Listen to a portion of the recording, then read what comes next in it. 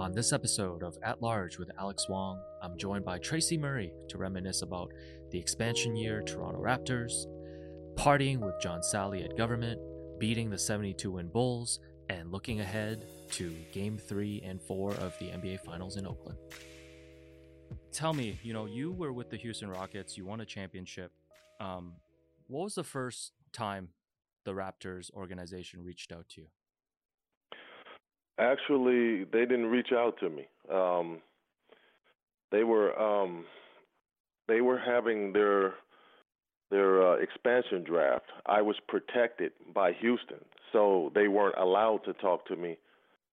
So, after the expansion draft was done, negotiations between my agent and the Houston Rockets broke down at some point, and I was stuck with nowhere to go. And I told them to call Toronto and Vancouver because I know they're an expansion team and there will be, plenty of opportunity.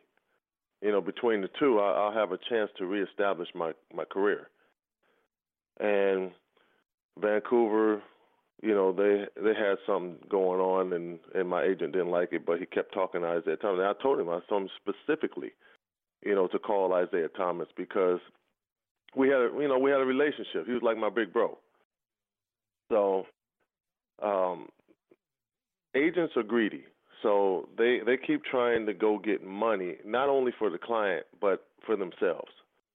And the Raptors and the Grizzlies were working on a half a salary cap because of the rules in the league during that time. They didn't want expansion teams to grow fast like Miami, Orlando, and Charlotte did. So it's unfair to the Milwaukees of the world. Milwaukee's doing great today, but it's unfair to them. So the Raptors and Grizzlies were working on a half a salary cap. That means they acquired the salaries of the guys that were picked up from the expansion draft, and everybody else they get from that point is going to get minimum $250. And up there in Toronto or in Canada, $250 is not very much. Once the taxes hit you and all of that, it's not very much. And I was my last contract. That was the end of my rookie contract during that time. This was my fourth year, and my rookie contract was right around the $1 million mark. So to make that sacrifice, I thought it was worth it to reestablish my career. But Isaiah kept telling my agent, there's no money. So my agent wanted me to continue to sit out. I said, look, give me Isaiah's number. So I called Isaiah and heard it from him myself. He's like, T, we have no money. We have shots, opportunity, and minutes, if that's what you're looking for. I said, yes, I don't want to go overseas because if I go overseas, I won't come back. During that time, no one came back from overseas.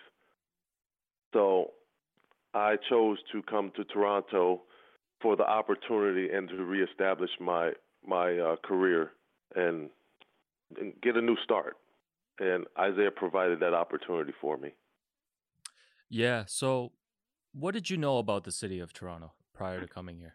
Well, I've been to Toronto before because I was with USA Basketball, the Pan American team in 1991, and we came up and played two friendlies up in Toronto against the Canadian national team.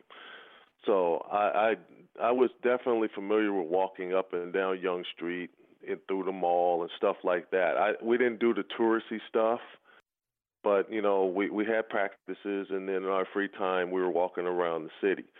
Noticed that the city was really clean, that people were really nice, and it looked like it was a good city. It was definitely a major city, and had everything that a big city has, that you would see in the States. Yeah, and so you come here and it's literally a brand new team. Like Yes. all the guys are being pulled together for the first time. What do you remember about maybe the first day of training camp or whatever it was when Brendan Malone addressed you guys? What did he say in terms of setting goals for the season? I came in late. Training camp was already going on when I joined. I joined on like a Thursday, and the game was like on a Saturday. It was like 2 or 3 days before the first game is when I got to training camp. I got there late. I was at home stressing over no deals, no calls being called for me. Everybody else is in training camp, and I'm at home working my tail off by myself. So that's the stress that I was under. And so I didn't get the normal, first day of training camp, everybody have the dinner and the physicals and all of that. I didn't get all of that. I had the one-on-one talk with Isaiah over the phone. Then I told him to send me a plane ticket. I jumped on the plane and joined. I came in. I did a quick physical, and then I joined the team in their first practice. There wasn't much talking going on. Just went out there and played? Yep. Just went out there. There were a few guys I knew, of course. Jean Tabak. We were teammates just 3 months earlier. There were guys like John Sally that I played against, and Willie Anderson I played against, and Tony Massenberg. And, the veterans they had on the team at that time, Ed Pinckney. I played against those guys. They knew what I can bring to the table. I played against Damon in college, so I knew Damon very well when he went to Arizona. So I knew they had a great point guard. I knew that they had really good veterans. And then I knew that at the end of the day, everybody had something to prove. They needed a second chance. And whenever you need a second chance, you're going to put your best foot forward, and you're going to play with a lot of energy, especially with the veterans that was on that team leading. Yeah, it felt like for an expansion team, you guys played with a real chip on your shoulder, just a mix of young and veteran guys. Yep. Who like maybe didn't get as much minutes or as much opportunity elsewhere, and it showed. Yeah, I mean, as I say again, we needed a second chance. Even the moves that were made during mid-year, where Isaiah felt like moving forward into the future, we had good veteran players that are great pieces on other people's teams, and we used those pieces to get us young talent like Doug Christie and Sharon Wright, and we needed to get younger during that time. So we also kept a few veterans as well to continue to lead us, like Alvin Robertson. He was nicknamed the Raptor because of how hard he played, and this is the way moving forward into the future that Raptors should play like. He was 36 years old at the time, fresh off of a back surgery, missed the last 2 years because of his back surgery, but he comes out there and works harder than anybody out there. So as a young player, you either have pride and you say, I'm not going to let this older guy that just come off of a back surgery outwork me, and you step your level up too, which most of us did, or you're gonna let him, take your place. And Alvin was a star. He was the first quadruple double in the NBA. He was an established veteran, an established star in the league. So we had an example to follow on how to play, and that was big for guys like Damon, myself, Tabak, Oliver Miller. Then you get Doug Christie and Sharon Wright. That was huge to have that basketball player, that man, the way he approached the game and the way he played the game as an example for us on how to play. Yeah, I think a lot of younger fans who might have not watched that team or watched when they were very young don't remember much and don't remember how good Damon was coming into the league. Because back then it was hard for rookies to come in and actually make an impact right away, and that's what he did.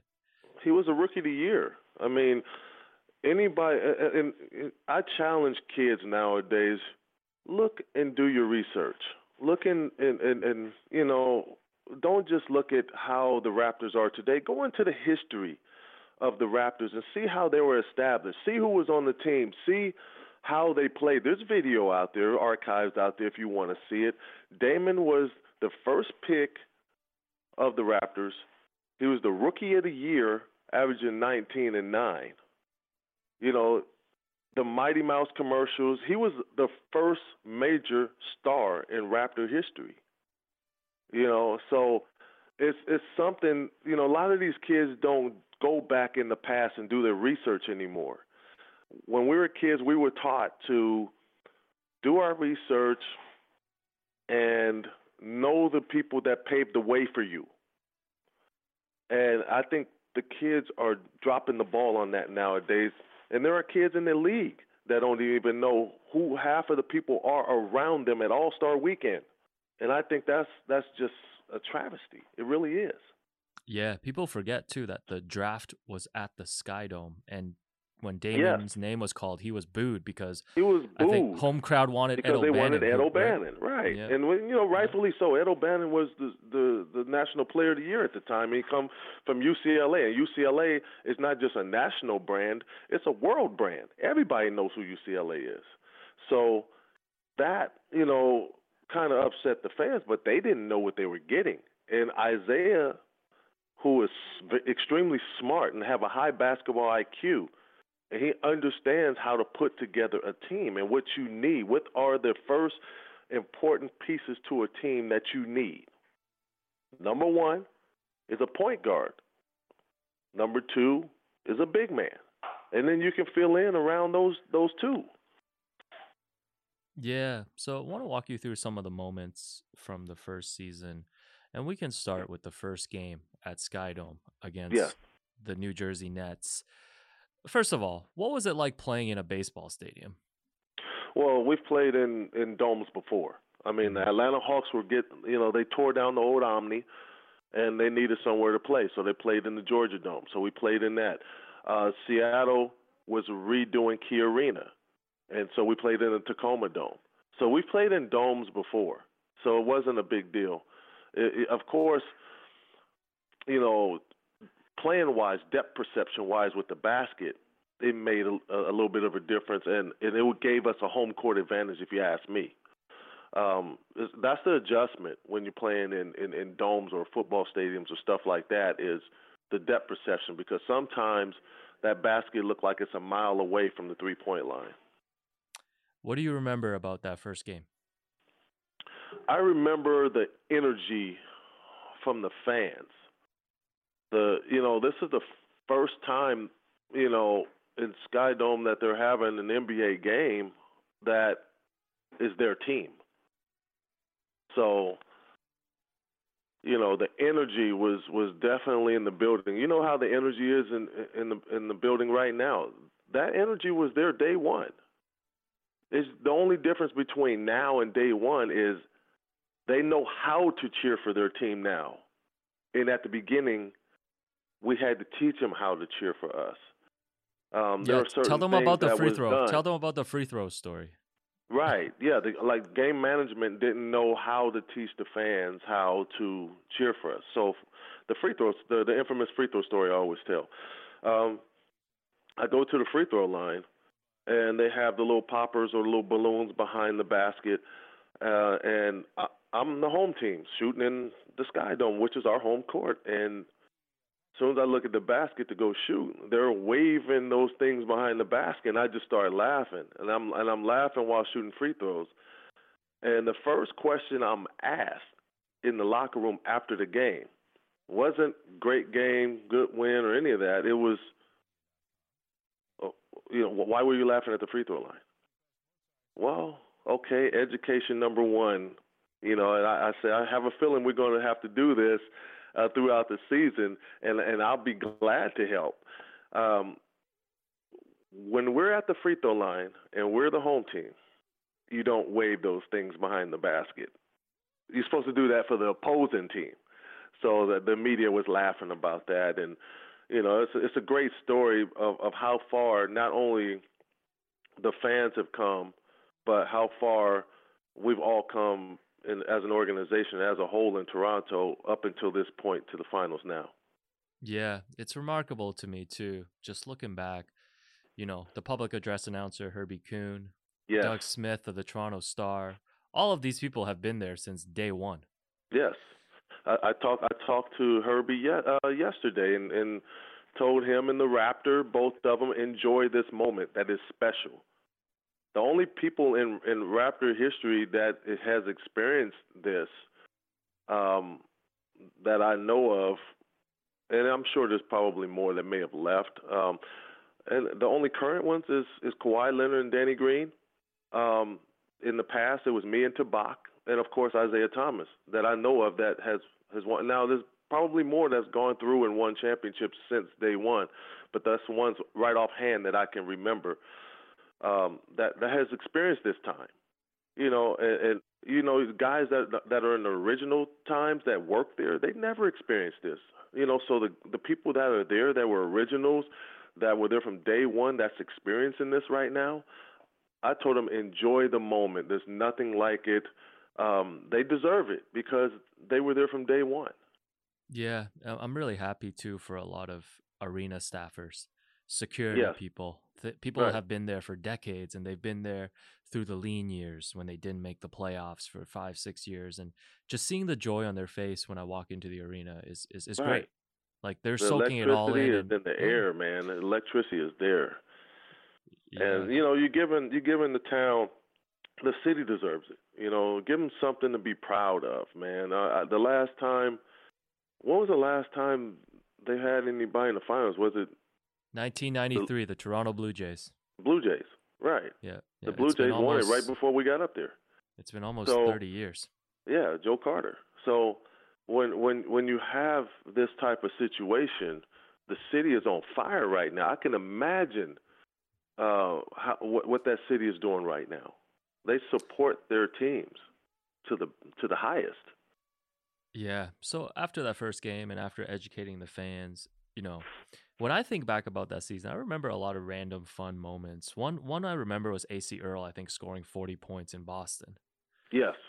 Do you have any other games that kind of stand out to you? We're obviously going to talk about the beating the 72 win Bulls, but outside of that, what else do you kind of remember from that first Well, season? that AC Earl one is funny because I scored 40 against Denver and I had the scoring record there, and and Yeah. AC was going crazy against his old team, the Boston Celtics, and AC had 40 with a lot of time left, and he ran out of gas because AC hadn't played a lot. Now, it doesn't mean that he can't play. It doesn't mean that he's not talented. It doesn't mean that he can't score. It's just that we had people in place that they wanted to play in front of him. So when guys start going down, now Ace is next man up. And when you're, towards the end of the bench, you don't have the stamina or you're not in shape like the guys that are logging big minutes every night. So Ace gets going, man, and he's on fire, and he's absolutely destroying the Celtics. And I knew it was personal. We all like going hard on our old teams. And he got to 40 and ran out of gas, couldn't even get up and down the court, man. We were laughing so hard on the sideline. He had a chance to get 50 and ran out of gas with a couple minutes left at 40. So we were cracking up, but it was really a fun moment to watch Ace really heat up on people because we knew, just practicing with him every day, we know that he can score, and for him to get that opportunity to do that, it was wonderful.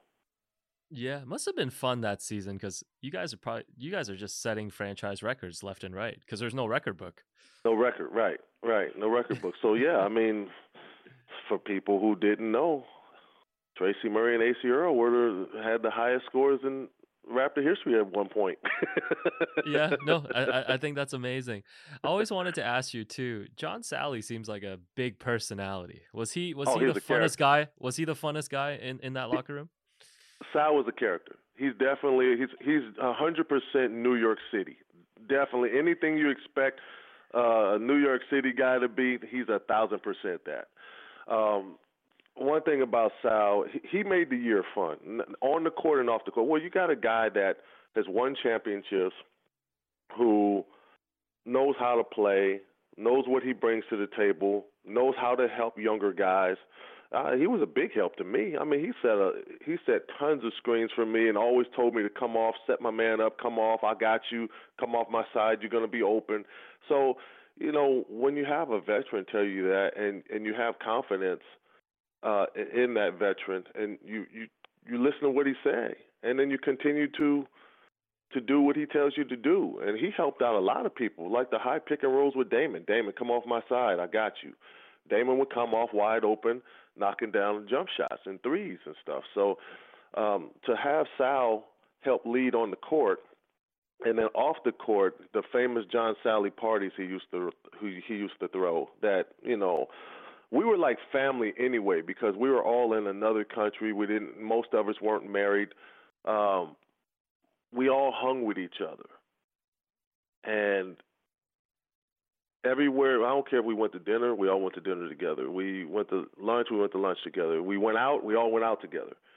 So he would throw parties, and we would all show up to his parties, and they were good parties. And that also helped bring the city together with the Raptors. Without even thinking about it. It was really a fun time. Do you remember the party spots you would frequent or where he would throw those parties? Oh, he would throw parties at Atlantis, Studio 69. There were a couple places. Fluid. There was a lot of places he would throw stuff at. The Government, Phoenix. He would have stuff all over the place. So he owned the city, basically. Well, I mean, you just make a deal with the owner. It's like, hey, I want to throw a party here. Hey, the Raptors are going to be there, so we all had. He threw one party, I'll never forget. It was a New Year's party. I was out at some club. I don't remember where it was, but it was out by the lake was frozen over, and it was so cold that night. But the party was crazy, and everybody had a good time. But then you come outside and it's time to go back home, and somebody parked their car on the ice, and and the car ended up going into the ice and going into the water. I don't know who did that, but that was definitely one of the things that happened at one of John's parties. You're a California kid. What was it like in the Toronto winter for yourself? Oh man, it was cold. But when you're having fun and you're doing what you love to do, the weather doesn't matter. I was in a fun city with a fun team and doing fun things and playing the game that I love to play. And I'm reestablishing my career. I'm having my best year in my career. That was a situation I never wanted to leave. Yeah, no, we'll talk about that. So did you find too that a lot of visiting players, maybe discovering Toronto for the first time, found it to be a really good city to hang out, to party as well? Oh, of course.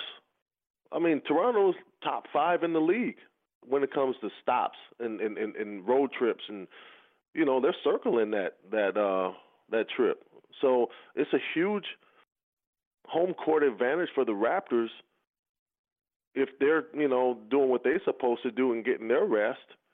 It's a huge advantage because guys come to Toronto and they go out. You go out in Toronto just like you go out in Miami, just like you go out in LA, just like you go out in New York. So those teams have a huge advantage because of the nightlife, and guys don't want to stay in the hotel. So if guys are doing what they're supposed to do in those cities, and this includes Toronto, and they're getting their rest and they're ready to play and they're focused, they should do extremely well at home. Yeah, and you've told me this before, I believe, but the Bulls were partying the night before they played here, Oh, right? yes, they were. We yeah. Thank you, John Sally, for throwing another famous party. Yeah, and I think Sal was on the team during that time, but he still threw a party that night. And we went out for a second, and all of us, the Raptors, we just slowly started disappearing out of that party early. and we made sure everybody stayed in there and kept the Bulls entertained. Yeah, they didn't go to sleep. They hardly didn't go to sleep that night. Can you tell? I heard they were up till like 6 in the morning. Can you tell, like, on an NBA court when a guy's been partying and maybe not Oh, feeling of course, the yeah. best? We were, and Ron Harper tells this story all the time. Every time I'm at a golf tournament with him, he tells this story, and we laugh about it all the time. So we're warming up during the game. You know how you come out early and you shoot around and you're trying to find your shot, and this is not the regular warm-ups when we're going through layup lines. This is early warm-ups when you're out there, you're getting loose, you know, you're getting ready, you're getting locked in. We had both courts because the Bulls refused to come out and warm up. They were all hungover. They were all messed up. They were all laying on the floor in the locker room trying to get it together. So Phil knew they were in trouble that night. I mean, it's already bad enough that I thought we matched up pretty good with the Bulls. We always played them tough. We were on the cusp of beating them a couple of times, and it came down to a couple of, you know, veteran plays. Guys, when you know how to win, you know how to win. The Bulls, that's how they won championships. They know how to win. But we were close a few times. So that magical night was definitely off of that party. Yeah, so Steve Kerr, I think, misses a game-winning attempt at the buzzer. And the buzzer sounds, and Mike actually hits a shot, but it's after the buzzer. Right. And what's that like? I mean, for an expansion team, that's like a championship. Yes, it was huge. It was one of the marquee wins in Raptor history, and one of the most important wins in Raptor history. We could have easily been like Vancouver. They had no marquee wins. Nothing important to keep them in Vancouver. Nothing important to grab those Vancouver fans and say, this is our team and we're supporting them. We had a couple of those wins.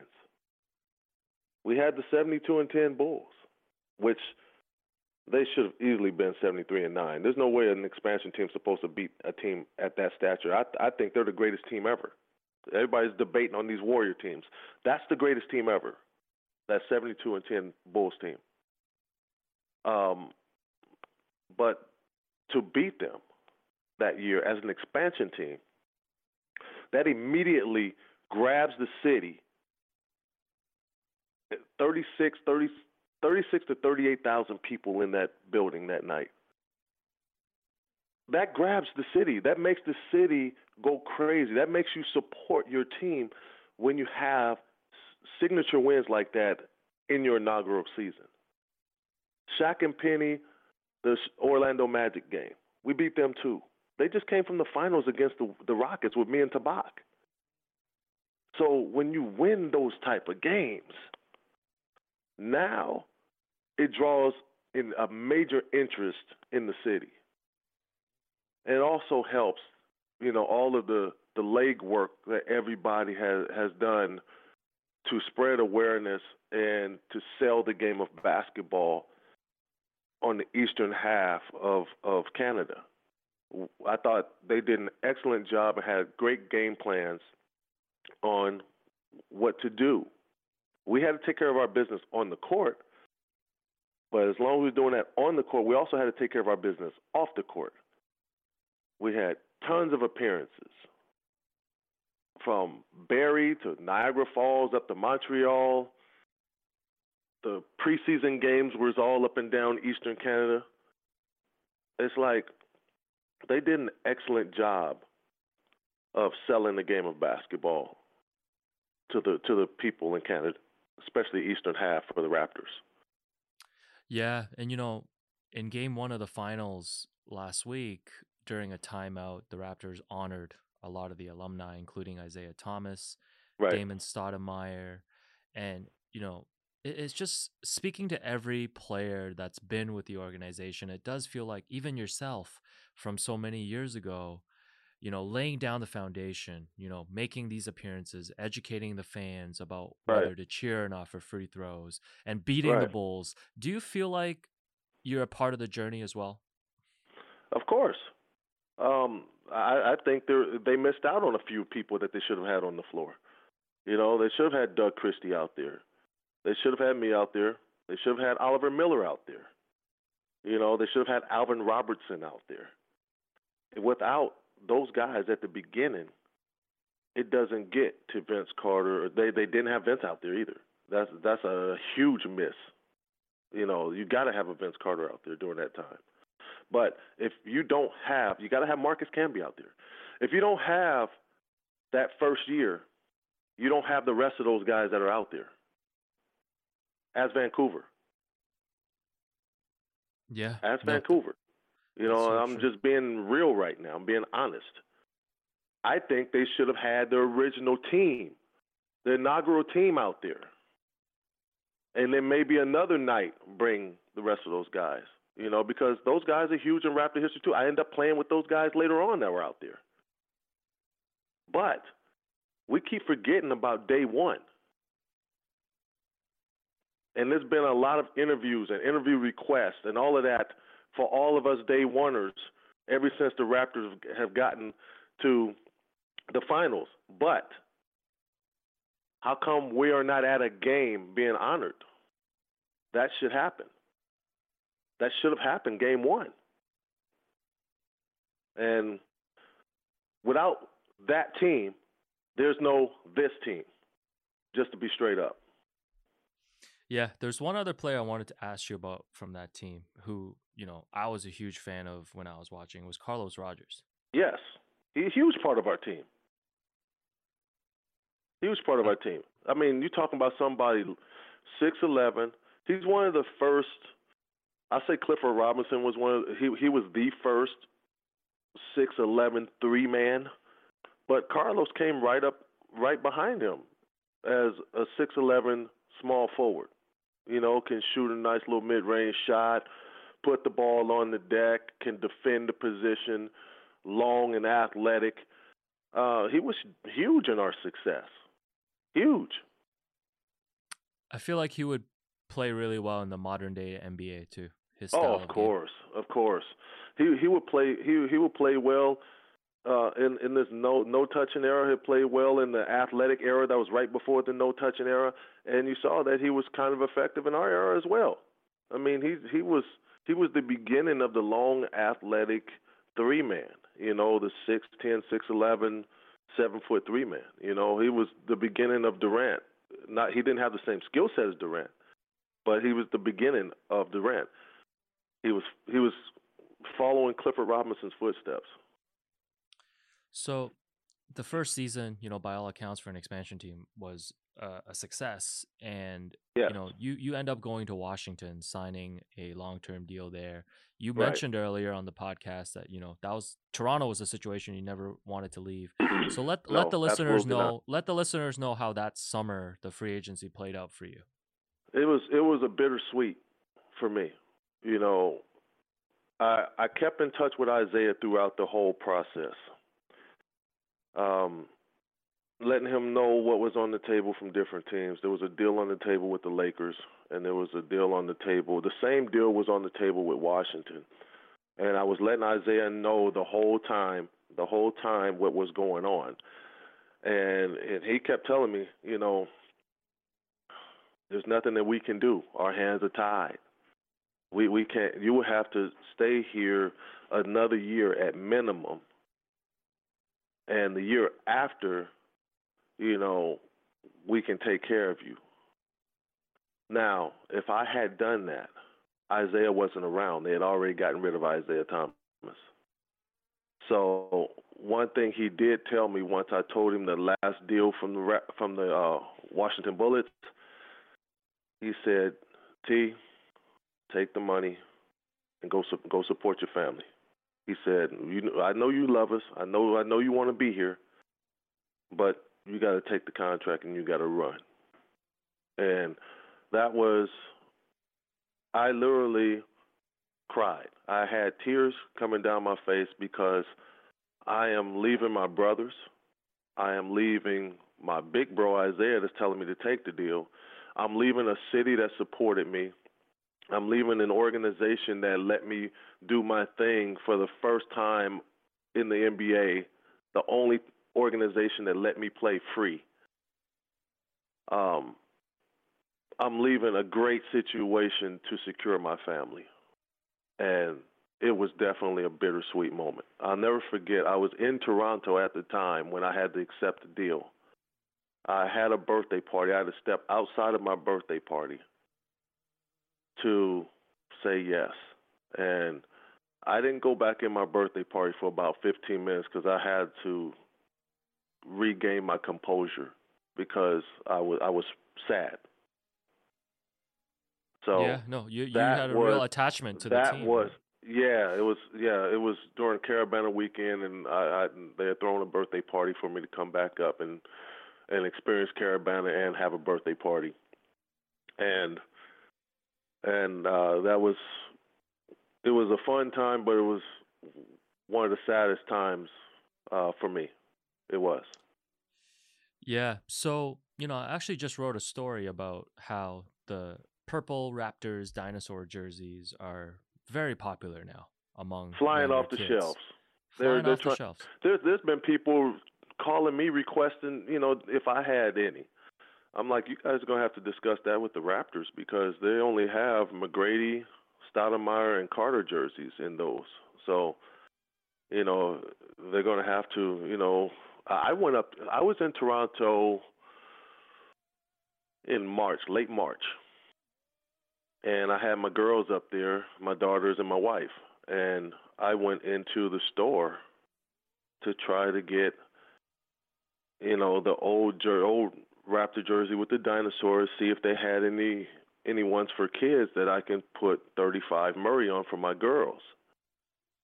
And they didn't. You couldn't. They only made those jerseys in the McGrady, Stoudemire, and Carter, and they didn't have any blank jerseys to do anybody else's. Which I just thought that was that was wrong. You should be able to come in there, pay your money, and get anybody's jersey made if you want to. And I think they dropped the ball with that. And I was going to pay for it, and they were my jerseys.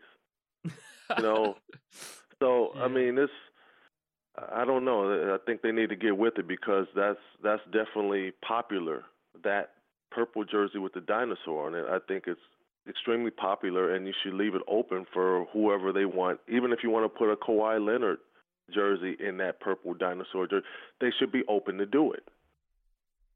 I think they should re-release every player from that expansion team. I think so too. I mean, it's important. It's important you keep that team alive because we were at the beginning of where this is now. It's very important. But, people are always quick to put dust on the past. It's not right, man. Yeah. So you've been watching the NBA Finals, I assume? Of course. I'm very interested in what's going on. And I thought the Raptors had a huge opportunity, game two, that they let, get away. You don't come out of the locker room with that type of effort. You let them go on an 18-0 run right out of the locker room when you're up 5. And then being up 5, it just seemed like they were up 10 because neither team can really get going. So it was a huge opportunity missed. Home court advantage now goes to Golden State. And I always said the series doesn't get started until the opposing team, the road team, gets a win. Now the series is on now. So the Raptors have to, game 3, they got to be concentrated on getting home court back. Yeah, I think it'll be tough, but I think they're capable of getting one in Oracle. It's going to be tough, but I don't particularly think Golden State has been playing great at home this year. They've been booed at home at times this year. This is an opportunity. Now it's different. It's the finals. They're going to be more locked in, but they also beat up. This is a perfect opportunity to go in there and steal a game. It can't be the Milwaukee game 1 situation where you up the whole game and then they come steal it at the end. You got to be up and you got to finish them. You got to finish champions. You can't let them hang around. You got to finish them. Yeah, if That's there's the one thing only that way to dethrone a champion. You got to finish them.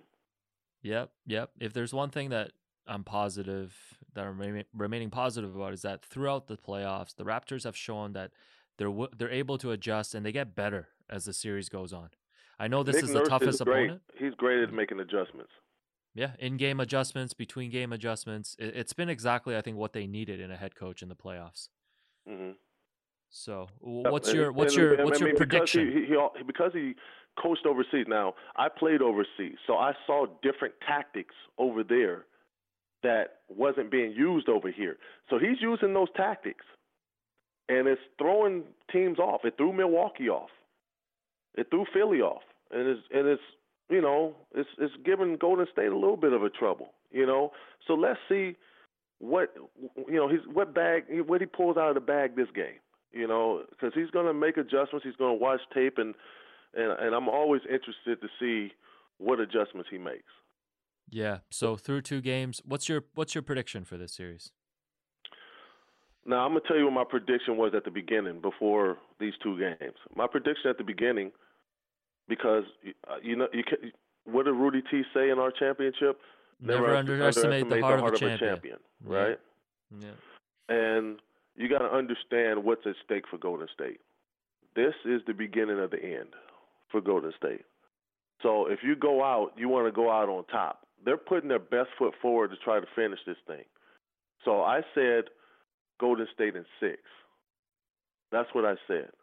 Now, after the way the Raptors controlled Game 1 and defended Game 1, another thing, their offense was on fire too. And I saw dead legs from the Warriors, and that was because they were off for 9 days. So I saw that, and I was like, this might be a little different. And then I saw the first half of the game too. I said, shoot, the Raptors have a huge opportunity to win this series. So right now, I don't know what's going to happen. You know what my original was. I don't know what's going to happen now because of the way the Raptors have come out and how well they match up, the adjustments Nick Nurse makes. This might be a 7-gamer. It might be 6 or 7 games. And it's a toss-up because these teams are evenly matched. And you have, guys that have been hurt on each team. You have some guys coming back like OG. He can be thrown into the mix and be a good corner 3-point shooter and a lone defender that they need.